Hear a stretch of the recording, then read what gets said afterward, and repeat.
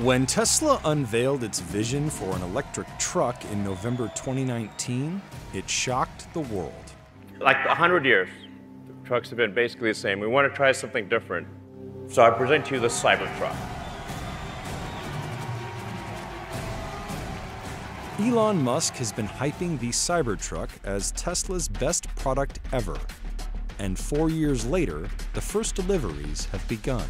It's very rare that a product comes along that is seemingly impossible, that people said was impossible, that experts said was impossible.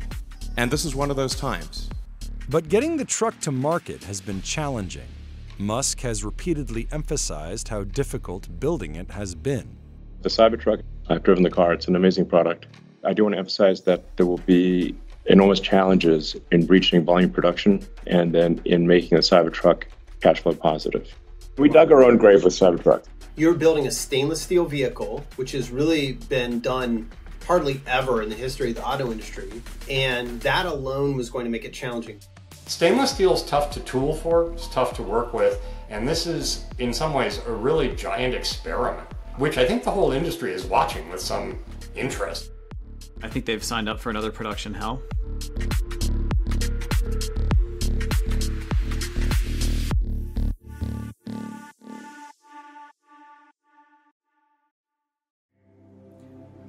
So we're able to make the skin out of thick, ultra-hard stainless steel.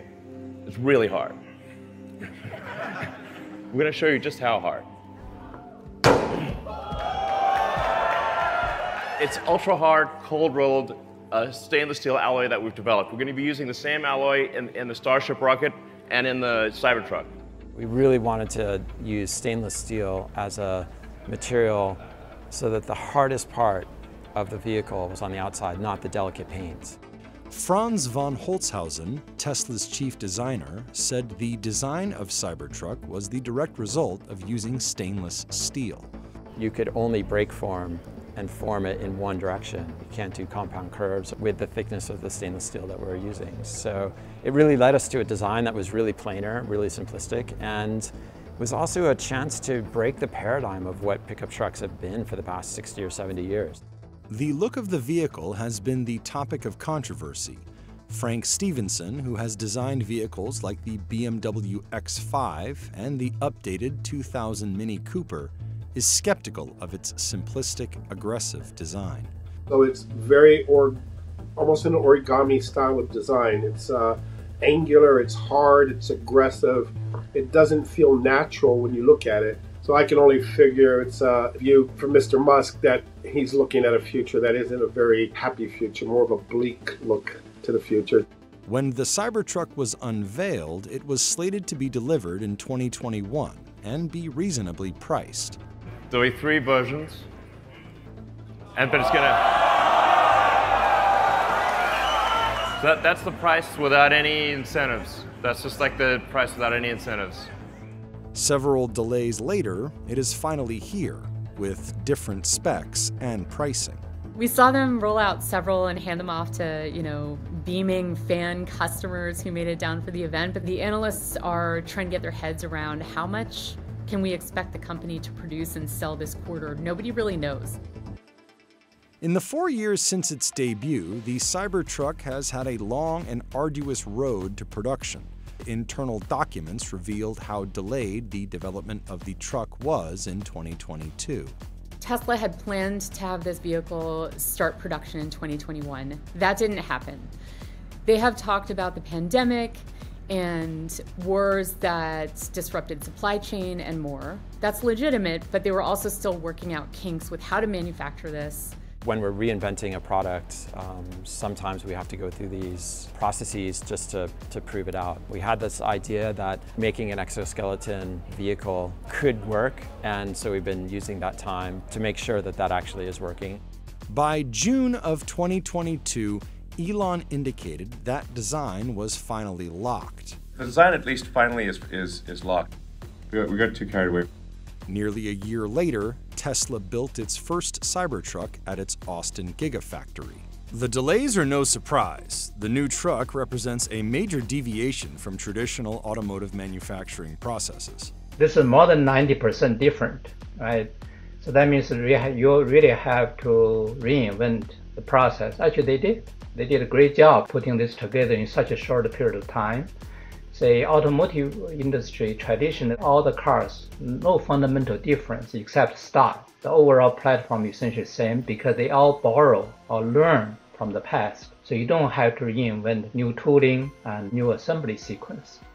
So we actually had to come up with a special, ultra-strong, Tesla-designed steel alloy. This metal did not exist before. We needed something that you could actually manufacture, but have basically no corrosion, didn't need paint, but you can still make it in volume. Their vice president of materials engineering, Charles Kueman, works for 2 Elon companies in this capacity. He works for SpaceX and Tesla, and they've collaborated on alloys before. Steel isn't uncommon in automotive. It's frequently used in panels and frames as part of the vehicle's structure. But Tesla's custom ultra-hard stainless steel could have added some unique challenges. Stainless steel is hard to work with. It's much, much, much harder than all of the grades of conventional steel, which is what the bulk of vehicles today are made out of, including Tesla's high-volume Model 3 and Model Y. The presses that they needed were very unique presses, massive presses, and that is where a lot of the money would go. And you can't use these presses forever because they start to wear out. But for automotive, using complete body panel with a stainless steel is a new concept. Stainless steel in automotive has a brief history. Ford experimented with it in a few of its cars, but never put it into production. The DeLorean, first introduced in the mid-1970s and built from 1981 to 1982, was the first mass-produced vehicle with a stainless steel skin. The company went bankrupt after building fewer than 10,000 cars. DeLorean used stainless steel. They at least went to the trouble of using brushed metals, but the fit and finish, they had incredible problems with that as well. And so you would think they would either learn from that it's not a good material to use, or they would find a better way to do it. Tesla's VP of Vehicle Engineering said that Tesla had to invent a manufacturing process called air bending, which shapes the steel with high air pressure without actually touching the surface. When you bend a piece of metal, you want to maintain certain shape, and the stainless steel tend to be more unpredictable than traditional steel. And if you get into higher strength level, that tend to be amplified. When they produce the panel, it will actually press it further than where it has to go because the steel will spring back. Sometimes it's this much, sometimes it's that much. So you never know, and that's where you can get these quality issues.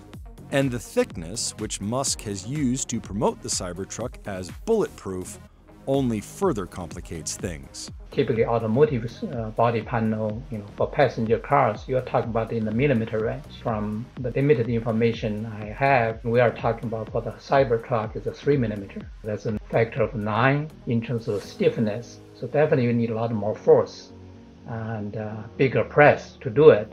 The flat and angular design is another issue, especially with regard to mass production. That form introduces tremendous complexity. One of the criteria I teach in my class is stability. A component has to be able to maintain design geometry upon some disturbance. You don't want those disturbances to introduce variability as you work on it, as you drive the vehicle. Stainless steel is very difficult to work with. When you cut it, all the mistakes basically show up. When you have a flat plane like that, it's really hard to hide the mistakes. In late August, Elon Musk sent an email to Tesla employees stating, "Due to the nature of Cybertruck, which is made of bright metal with mostly straight edges, any dimensional variation shows up like a sore thumb," and emphasized that all parts for the vehicle need to be designed and built to sub-10 micron accuracy. Elon has even mentioned that he wants everything to be even better fit and finish than anything else out there on the road. If he achieves the fit and finish level quality of any normal car, I'm hats off to Tesla and hats off to Elon for managing to do it. Tesla has been using gigacasting, a manufacturing technique that creates large single-piece alloy castings that help simplify the construction of its cars. and the Cybertruck is likely to employ the use of it in its construction. The primary benefit essentially is a cost and parts complexity benefit, right? You can cast a larger proportion of the vehicle at one time, less complexity, less assembly, less cost. You can ensure uniformity for automotive industry, mass-produced products. That's very critical. The problem is that if anything goes wrong, even in the manufacturing process, now you have to scrap a huge piece. There was at one point a photo of an entire parking lot full of failed gigacastings. That's part of the development process, but still, can they get all of these new and innovative processes up and running simultaneously in volume? With the Cybertruck finally here, Tesla must now contend with scaling production. I think we'll end up with roughly 250,000 Cybertrucks a year, but I don't think we're going to reach that output rate next year. We'll probably reach it sometime in 2025. That's my best guess. This is scaling a type of vehicle that's never really been done before, and several other technologies that likewise nobody else in the industry has yet tried. But I have every confidence that they'll get it done. Probably 6 months from now, you'll start to see volumes increase a little bit. And then a year from now, you'll be getting to something at a higher level. It would not surprise me, however, if the Cybertruck ended up being a seller that was more on the par of the Model X volumes. Besides the difficulty in manufacturing, battery cell production could also be a limiting factor. The Cybertruck is using Tesla's new 4680 cells, and with a 122.4 kilowatt-hour battery pack, it will need a lot of them. The Cybertruck cell, with 10% higher energy than our Model Y cell, started production on line 2 in Texas. This quarter, we convert to building 100% Cybertruck cells to simplify and focus the factory as we ramp all 4 lines in phase 1 over the next 3 quarters. I return to a quote from a colleague of many years.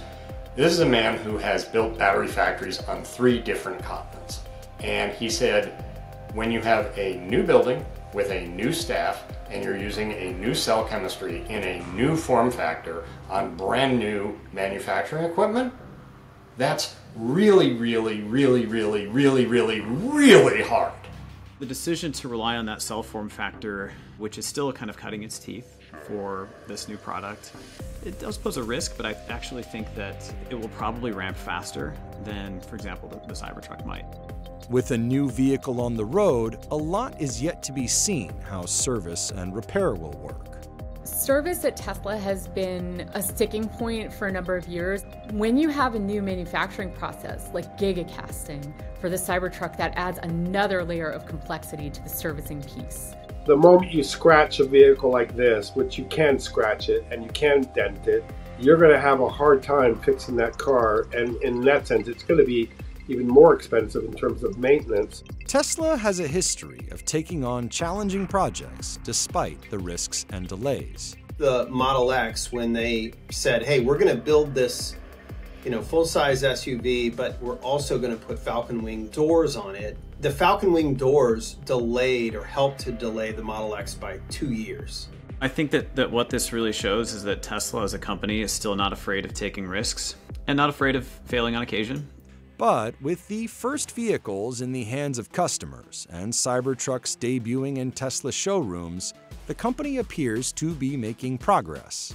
I kind of wonder if the combination of extreme design and an extreme and new material to make the vehicle out of, in a new factory with a new workforce, no less, will prove to be a very long-term drag on the company getting itself up to speed.